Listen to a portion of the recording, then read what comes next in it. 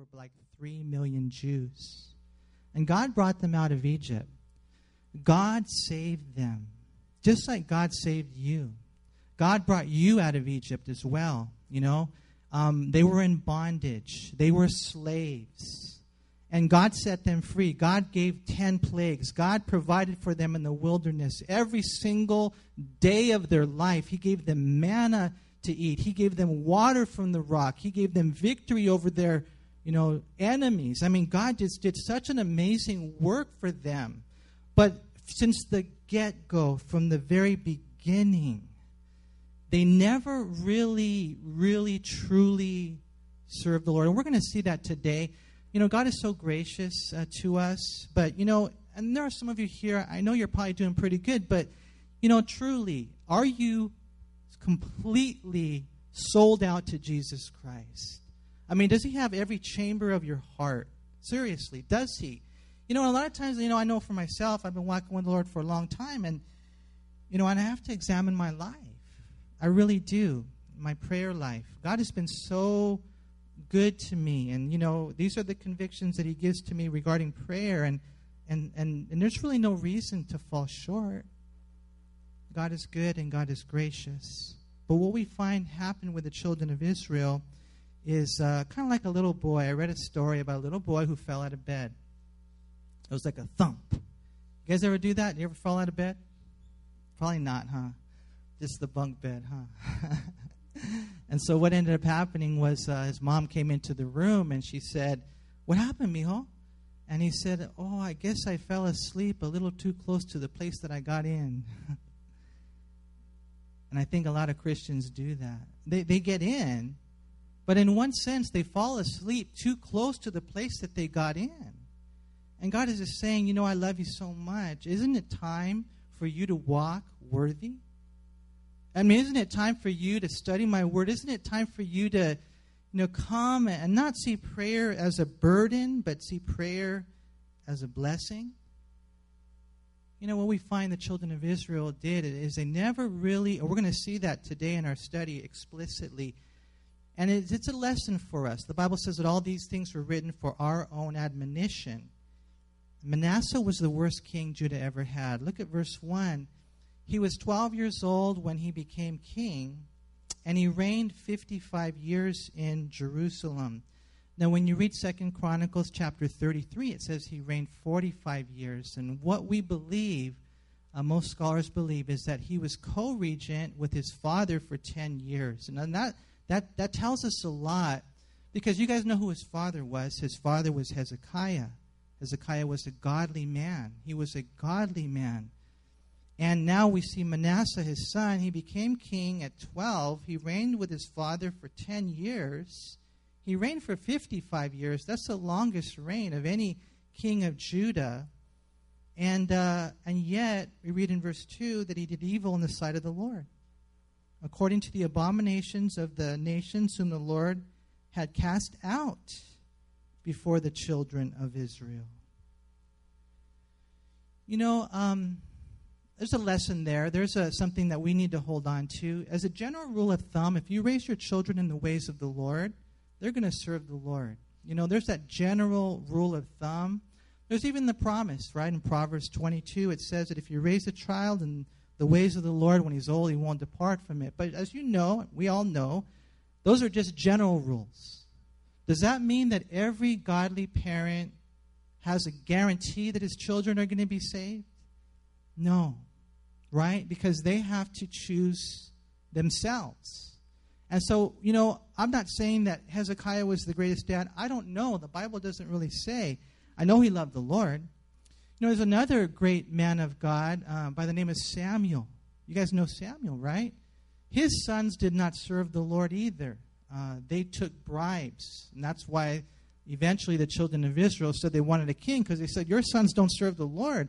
And so, it's important for us to know that even if you are the best parent in the world, it doesn't guarantee that your children are going to serve the Lord. Now, having said that, I want to encourage you to be a great parent, do the best you can, ask God for wisdom. In raising our children, it's tough, but you got to be sensitive to the Holy Spirit. They're all different. You got to pray for them. You got to be an example to them. But here we have an example of an individual, Manasseh, who did not serve the Lord, even though his father was so godly. And not only that, he didn't just not serve the Lord. He was the worst. He was the worst king that Judah ever had. After Hezekiah, which is probably maybe the second, third godliest kings, now his son is the worst king. It's interesting. Over in the book of Hebrews chapter 11 and verse 37, it talks about how, some of the guys in the Hall of Faith, they were killed, they were stoned, they were sawn in two. Imagine that, taking a guy's body and just sawing him in two, okay? Imagine that. Well, what happened was tradition tells us that man that was sawn in two was Isaiah. Isaiah's a godly man, right? And the man who had him sawn in two was Manasseh, the guy that we're reading about right now, the worst king. He was the worst. Haley's Bible Handbook said that he rebuilt the idols his father Hezekiah had destroyed, and he reestablished Baal worship. He burned his own children, and he filled Jerusalem with blood. Look at what it says right here in our text. It says in verse 2, he did evil in the sight of the Lord. He did evil in the sight of the Lord, right? According to the abominations of the nations whom the Lord had cast out before the children of Israel. Notice it says in verse 3 that he rebuilt the high places which Hezekiah, his father, had destroyed. He did evil. He rebuilt those altars. And if you remember, those altars were the ones that no other king had torn down. They would go and they would offer sometimes to the Lord, but to other gods as well. Hezekiah did such a great job in cleaning house. But now his son comes. He does evil. He rebuilds those altars. Notice it says right here, he raised up altars in verse 3 for Baal. And he made a wooden image, or we're going to see later, that's Asherah. That's the goddess that was considered to be a consort of the god El, and then eventually the god Baal.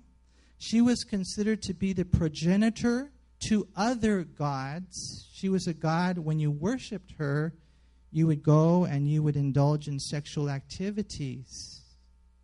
This is what they were doing. This is what Manasseh was setting up. He was rebuilding these things according to the work of Ahab, king of Israel. It says that he worshipped even the host of heaven and served them. And here's the thing, you guys. All of these are dealt with in the Word of God. God had, you read the book of Deuteronomy. The book of Deuteronomy was the book that Jesus quoted the most. It's a great book. There's wonderful words in there as Moses speaks for the last 30 days of his life, and he reiterates the commands that God had given him. It was his final words. But what you find is that all these things are dealt with in the book of Deuteronomy. All of them are. When God said, I don't want you worshiping Baal. God said, I don't want you worshiping Asherah. God said, I don't want you offering your children in the fire. God said, I don't want you worshiping the host of heaven. As a matter of fact, in Deuteronomy chapter 4, verse 19, it says, and take heed lest you lift your eyes to heaven, and when you see the sun, the moon, and the stars, and all the hosts of heaven, you feel driven to worship them and serve them, which the Lord your God has given to all the peoples under the whole heaven as a heritage.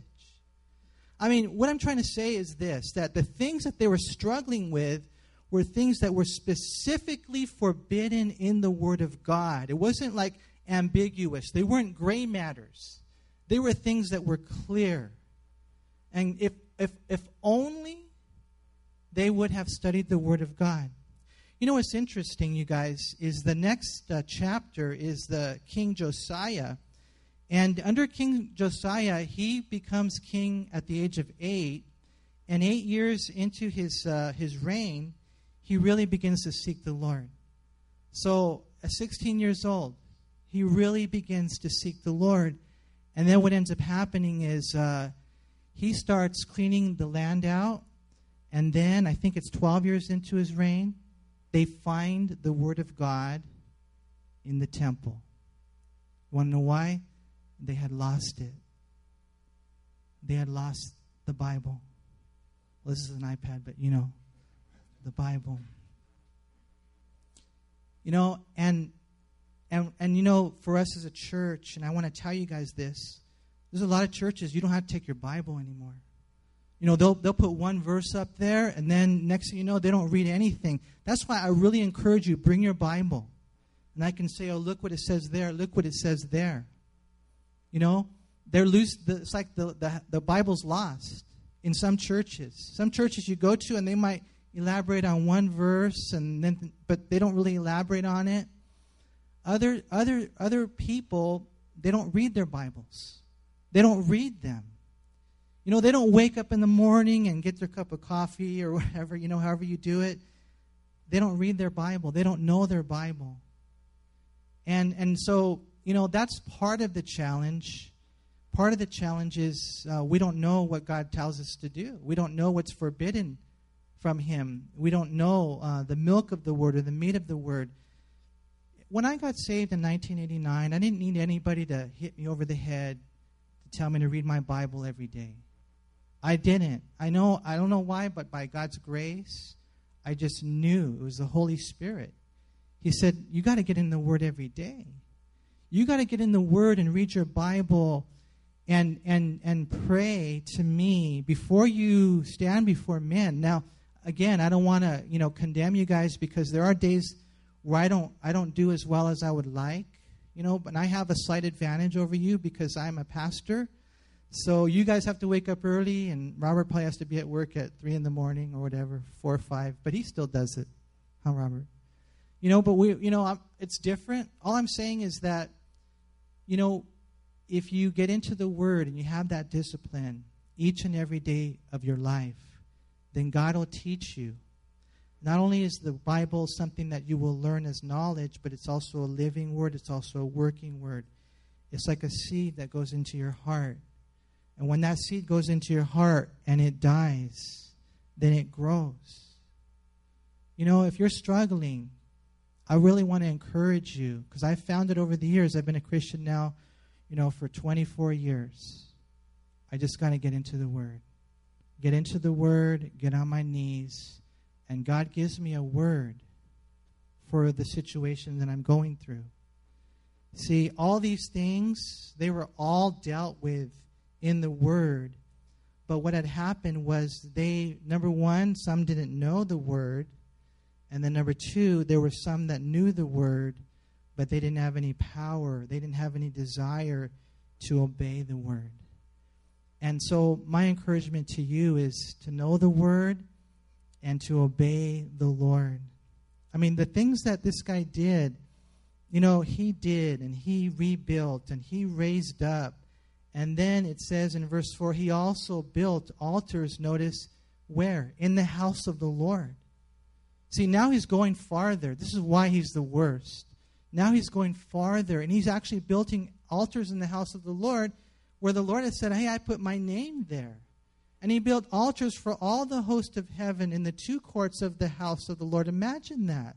Building altars to pagan gods in God's temple. And then in verse 6, he made his son pass through the fire.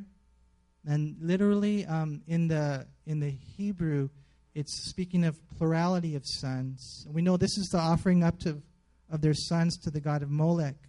See, and you look at these, and he made his son, and what we find right here is that he did all these things, and it says right here that he practiced soothsaying, used witchcraft, consulted spiritists and mediums.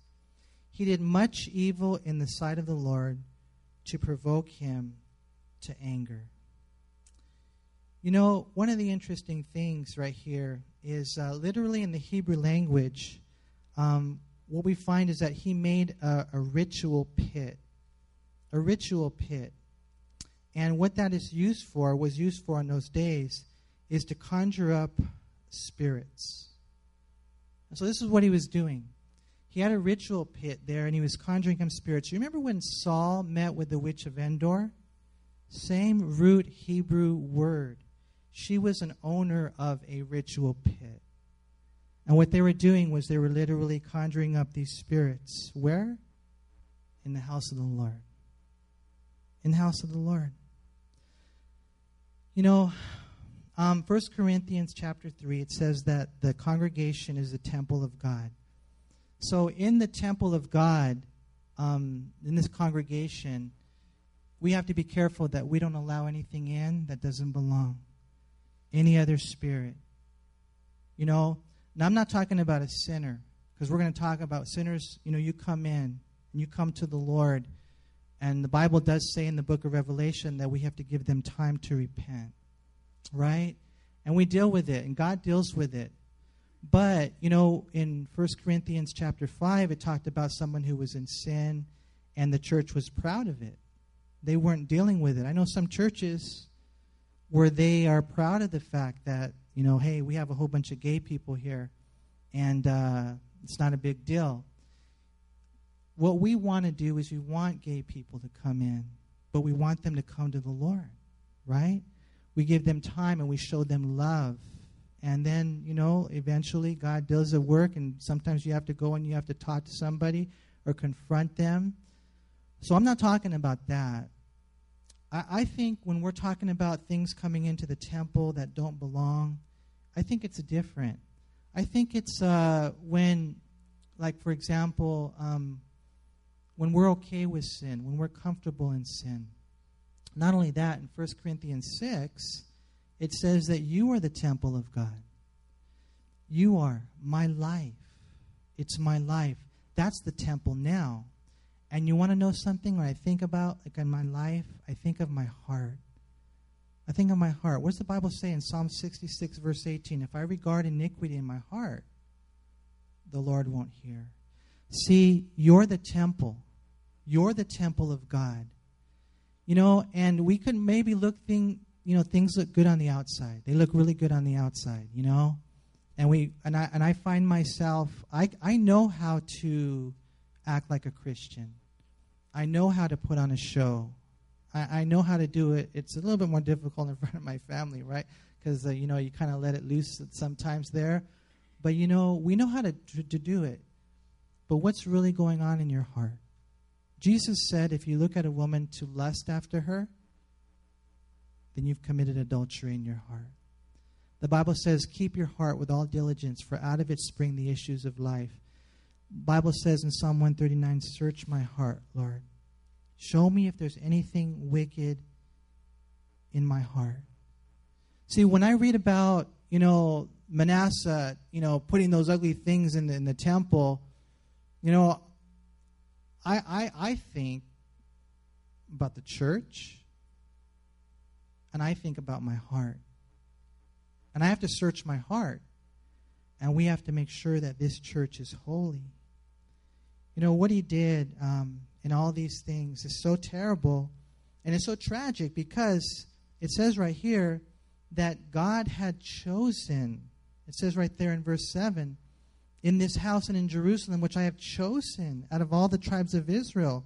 He said, I will put my name there forever, and I will not make the feet of Israel wander any more from the land which I gave their fathers, only if they are careful to do according to all that I have commanded them, and according to all the law that my servant Moses commanded them.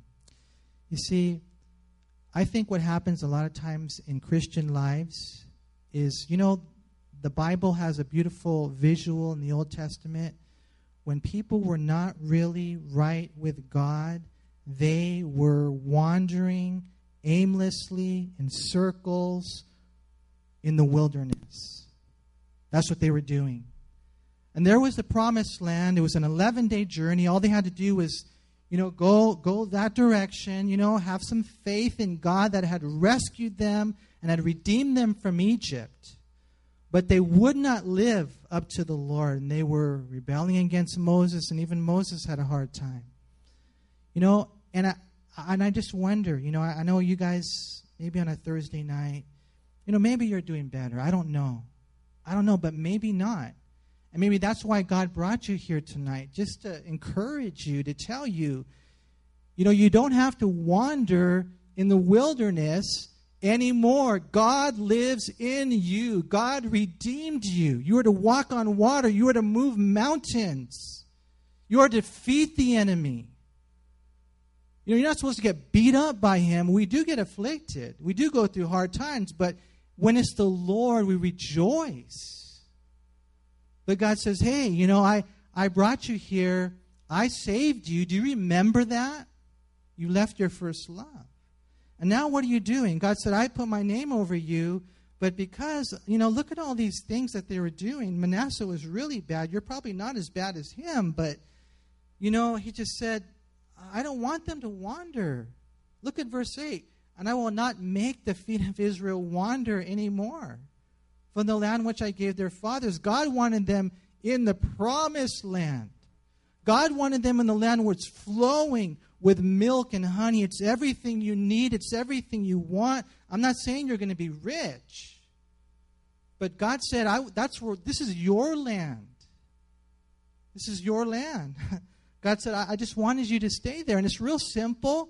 All you have to do is be sincere in your walk. Again, only if they are careful to do according to all that I have commanded them, and according to all the law that my servant Moses commanded them. He points them back to the Bible. He says, read your Bible, know your Bible, live your Bible. And, as you're there, it's real simple. I don't think I'm a legalistic person. I don't like legalism. I think that's sin too. But I'm not a hedonistic person either. I don't go to that extreme either. I know the grace of God. I know the forgiveness and the power of the cross of Jesus Christ. I know that, right? And we got to know that, But there's this walk that we should have by now.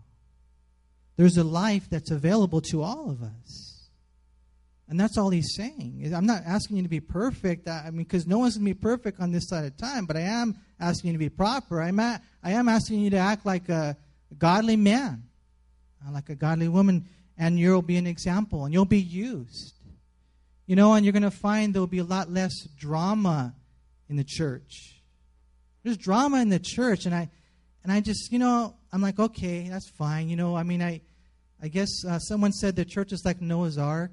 It stinks in the ark, but you know what? Hey, we're saved, right? But imagine if we all caught the vision. Imagine if we all just got our eyes back on Jesus. Imagine that. Imagine if we all, some people are, I'm going to, look at them and, you know what the Lord told Peter? He said, don't worry about him. Don't worry about him. You get your eyes on me. You follow me. But a lot of times I think what ends up happening is we get our eyes off the Lord. Because Jesus, he said, I want to keep you in this land. I don't want you to wander anymore. This was the plan that he had for them. But look at verse 9. They paid no attention. And Manasseh seduced them to do more evil than the nations whom the Lord had destroyed before the children of Israel. Okay, so let me ask you a question. Was Manasseh an influence? Yes or no? He was. Leaders are influences, right? Some people will influence you in areas that you shouldn't go in. And it's kind of funny the way that they'll influence you. It's almost like a seduction. It's weird. You have to be so careful, right? But although he was an influence, could they blame it on him? No, because we all have a choice to make. So there's always that balance. If you're a leader, you're going to influence people, right? And so we need to take heed. We need to pray for our leaders. I pray that if you're a leader, that you would really take that even more seriously. Your prayer time, your time in the Word, your walk with the Lord, even more seriously, right? And I also pray, however, though, that no matter who you are, maybe you're not an overseer, maybe you're just an under rower. It doesn't matter. You guys don't be led astray. These guys, God warned them, or we're going to see, he brings these prophets but they didn't pay attention. And so we read in verse 10, the Lord spoke by his servants, the prophets, saying, because Manasseh, king of Judah, had done these abominations, he has acted more wickedly than all the Amorites who were before him, and has also made Judah sin with his idols. Therefore, thus says the Lord God of Israel, behold, I am bringing such calamity upon Jerusalem and Judah, that whoever hears of it, both his ears will tingle. And so it's interesting, when you read the history of Israel, what you find is that God had been warning them for many years, but they weren't listening. And then when Manasseh came in, it was as if God said, you're responsible. What you're doing now is because of your sin, I'm going to judge my people. There's another lesson for us right there. And it's a heavy lesson. You know, because we're so used to God's grace, right? We're so used to, like, the Lord, you know, he's just going to cover it up and everything's going to be just like it was before. And he talked to Samson. It didn't work that way. We got to fear the Lord. You know, Manasseh, in Jeremiah chapter 15, in verse 4, it says that he was responsible for the children of Israel in their being carried away. It says, I will hand them over to trouble to all kingdoms of the earth because of Manasseh, the son of Hezekiah, king of Judah, for what he did in Jerusalem. We read the same thing in 2 Kings 23, verse 26. Nevertheless, the Lord did not turn the fierceness of his great wrath with which his anger was aroused against Judah because of all the provocations with which Manasseh had provoked him. You see, I mean, one person can make a difference for good or evil, right? You know, I was talking to my son about this the other day, and I don't know if you guys, I don't know if this is a good illustration, but I'm going to share it with you anyways, okay? 1986, World Series. The Boston Red Sox are up by 2. I don't know if you guys remember this game or not, but you might want to help me out on this. The last inning. I mean, there was 2 outs, nobody on, a couple of hits, a wild pitch. Next thing you know, the game is tied. And then what ends up happening, you guys remember what happened? The ball was hit to the first baseman. The first baseman, does anybody remember his name? Bill Buckner. Yeah, it went right between his legs. And guess what happened? The New York Mets won. They were 1 strike away. Boston Red Sox were 1 strike away from winning the World Series. But it went between, the professional baseball players' legs. And so, in one sense, everybody said, it's his fault. Right? I mean, he should have made that play. And again, it doesn't always work that way. Of course, we know that there was a wild pitch prior to that. We know that, other things could have happened. It was just a tie game at the time. But in a roundabout sense, we kind of need to see it that way. See? Do you see how important it is for you and I? Do we realize how important it is for us to live holy lives? Because, you know what? That might actually be what seals the deal. I know it's hard. I know you're thinking, yeah, but Manny, grace, and yeah, but Manny, the cross, and yeah, but Manny, God is long-suffering. All that applied to Israel. But then the day came where God said, enough, right? Enough.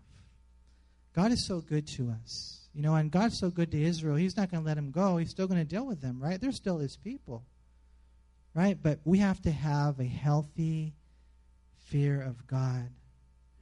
And so what ends up happening, when you look at this whole thing, God says, hey, I'm going to bring such calamity in verse 12 that whoever hears of it, both his ears will tingle. And the Hebrew word talks about a ringing in the ears that doesn't go away. And I will stretch over Jerusalem the measuring line of Samaria and the plummet of the house of Ahab. I will wipe Jerusalem as one wipes a dish, wiping it and turning it upside down.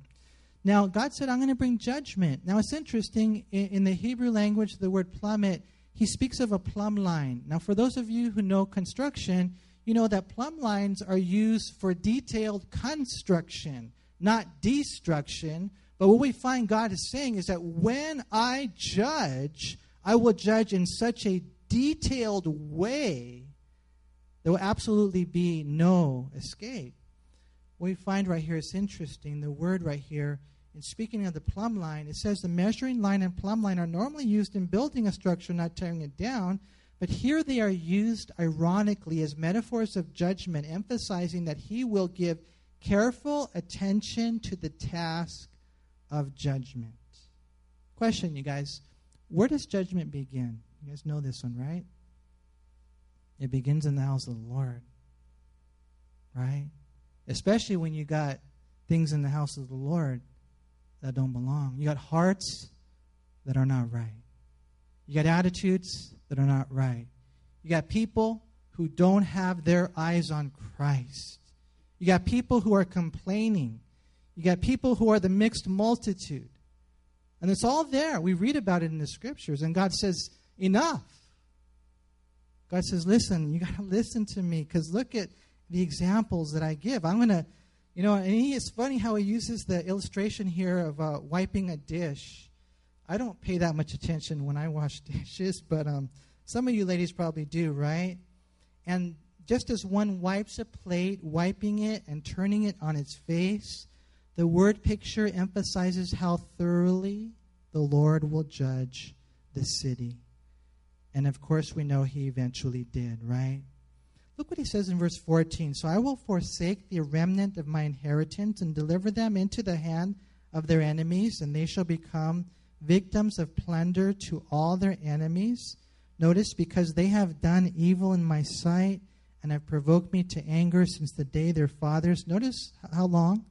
Since the day their fathers came out of Egypt, even to this day. Remember we were talking about that earlier? You've been a Christian for how long? And God's been dealing with you for how long? And you're still that way? And God says it shouldn't be that way. You should be different. You should be like me. That's it. I don't want to be, like I told you either, I don't want to be legalistic. I don't want to be hedonistic. I want to be like Jesus.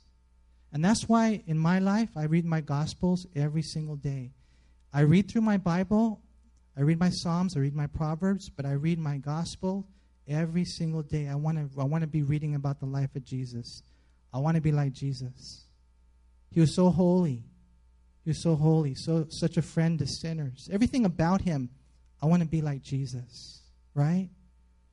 And so right here, they were this way the whole time. And in verse 16, it says, Moreover, Manasseh shed very much innocent blood, notice, till he had filled Jerusalem from one end to another, besides his sin by which he made Judah sin, and doing evil in the sight of the Lord. I mean, there was this violence, there was blood. Just this guy was really, really, really bad, right? Really bad. And again, it mentions right here the responsibility that he had in influencing the people for evil. And so there you are and you're a parent, or there you are and you're a leader. And you're thinking, well, I'm preaching it to them, right? And I told them to, go to that, whatever, that Christian event or that Christian school, I don't know. But see, we got to live it, right? We have to be that, right? Otherwise, we're going to be a negative influence upon them. So we read in verse 17 that the rest of the acts of Manasseh, all that he did and the sin that he committed, are they not written in the book of the Chronicles of the kings of Judah? So Manasseh rested with his fathers and was buried in the garden of his own house, in the garden of Uzzah. Then his son Amon reigned in his place. And so, it's interesting in reading this right here that I think in one sense what we have is just how bad he was. How bad this guy was, huh? Did you guys get that? How bad he is? Okay, but is that the end of the story? That's not the end of the story, huh? This is so cool. Go over to 2 Chronicles chapter 33.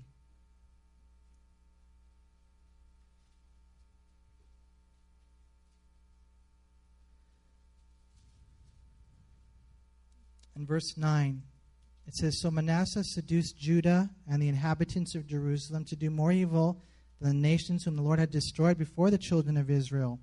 And the Lord spoke to Manasseh and his people, but they would not listen. Therefore the Lord brought upon them the captains of the army of the kings of Assyria, and took Manasseh with hooks, bound him with bronze fetters, and carried him off to Babylon. Now, in the Assyrian kingdom back then, they had two capitals. One of them was actually Babylon. Now, when he was in affliction, here it is.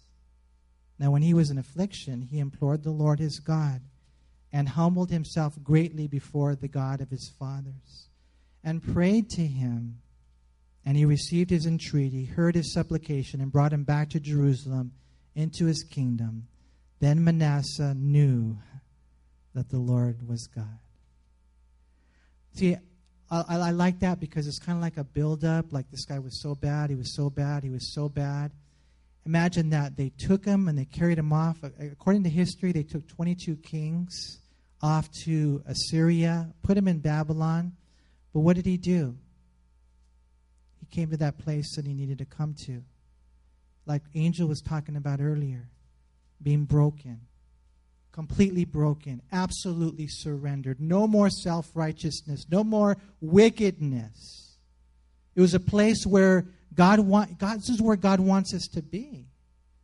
Absolute surrender. I'm completely yours. Not my will, but your will be done. And it took this. Thank God, though, that he turned to the Lord. And I guess I want to close today with a word of encouragement. Maybe you have failed up to this point. But do you see how God is the God of the second chance? Do you see that? How God is the God of the second chance. How there's no one that's too bad. You know, that's why the Lord picks some of the worst guys, you know. Some of these pastors, you know, really, really bad. For example, Paul, right? Formerly known as Saul. He was really bad. This guy killed Christians. He caused them to blaspheme. He persecuted the church. And what did God do? God made him his foremost apostle. See? And I guess to whatever degree that we're here tonight and we find ourselves, maybe we've failed, maybe we've fallen short. The thing is that we have to humble ourselves, you guys. Don't say I'm doing good when you're not. You know, just say, you know what? I'm falling short. Pray for me. God, do a new work in my life. Humble yourself. The Bible says that he was afflicted. And you know, it's so cool when you read the scriptures, it talks about just the blessing of being afflicted. A real common verse is over in Psalm 119, verse 67. It says, Before I was afflicted, I went astray, but now I keep your word. Now I keep your word. Right? Now I love my wife as Christ loved the church and died for her. Now, I wake up early in the morning like Jesus. I get up before the sun. I kill my alarm clock, and I have my devotions. Now, I don't look at pornography. Now, I don't want to drink anymore. Now, I don't waste my time anymore. Now, I don't waste God's money anymore. Now, I'm a different person. And you're going to see that in Manasseh. Look at verse 14. He built a wall outside the city of David on the west side of Gihon, in the valley as far as the entrance of the fish gate. He enclosed Ophel and he raised it. He fortified Jerusalem to a very great height. Then he put military captains in all the fortified cities of Judah. He took away the foreign gods and the idol from the house of the Lord and all the altars that he had built in the mount of the house of the Lord in Jerusalem, and he cast them out of the city. He also repaired the altar of the Lord, sacrificed peace offerings and thank offerings on it, and commanded Judah to serve the Lord God of Israel. Of course, you can't command people to, you can, but they have to make that choice. But now, his whole life is changed. And I just want to encourage you guys, somehow, some way, you got to get with the Lord and you got to ask him how your life might be different. Some practical ways in which you connect the dots and you make those changes. Let's go back to 2 Kings and then we'll finish this chapter. It says in verse 19, Amon was 22 years old when he became king, and he reigned 2 years in Jerusalem. His mother's name was Meshullemeth, the daughter of Haruz of Jotbah, and he did evil in the sight of the Lord as his father Manasseh had done. See, that's a bummer. That's a bummer, huh? Because although, Manasseh experienced the forgiveness of sins, you reap what you sow. There's a neat scripture in the Bible. It says that, God is the God who forgives, but he takes vengeance on our deeds. We have to fear the Lord. Again, every child is got to make the choice, but let's try to raise our children in the ways of the Lord. And so he says in verse 20, he did evil in the sight of the Lord as his father Manasseh had done. So he walked in all the ways his father had walked, and he served the idols that his father had served and worshipped them. He forsook the Lord God of his fathers and did not walk in the way of the Lord. And then the servants of Ammon conspired against him and killed the king in his own house. But the people of the land executed all those who had conspired against King Ammon. And then the people of the land made his son Josiah king in his place. Now the rest of the acts of Ammon which he did, are they not written in the book of the Chronicles of the kings of Judah? And he was buried in his tomb in the garden of Uzzah. And then Josiah his son took his place. Heavy warnings, you guys. Tonight as we have communion, and a simple message, it wasn't complex in any way. I just pray that we would be open to the conviction of the Holy Spirit. That no one here, myself included, 100 times over, would miss this opportunity to really ask the Lord, search my heart. Lord, if there's anything in me that needs to change, Lord, let today be the day. I don't want to learn, through affliction. I mean, if necessary, so be it. But I want to learn through instruction. God does not want us wandering in the wilderness any longer. If you're a Christian, then he has given us that victory.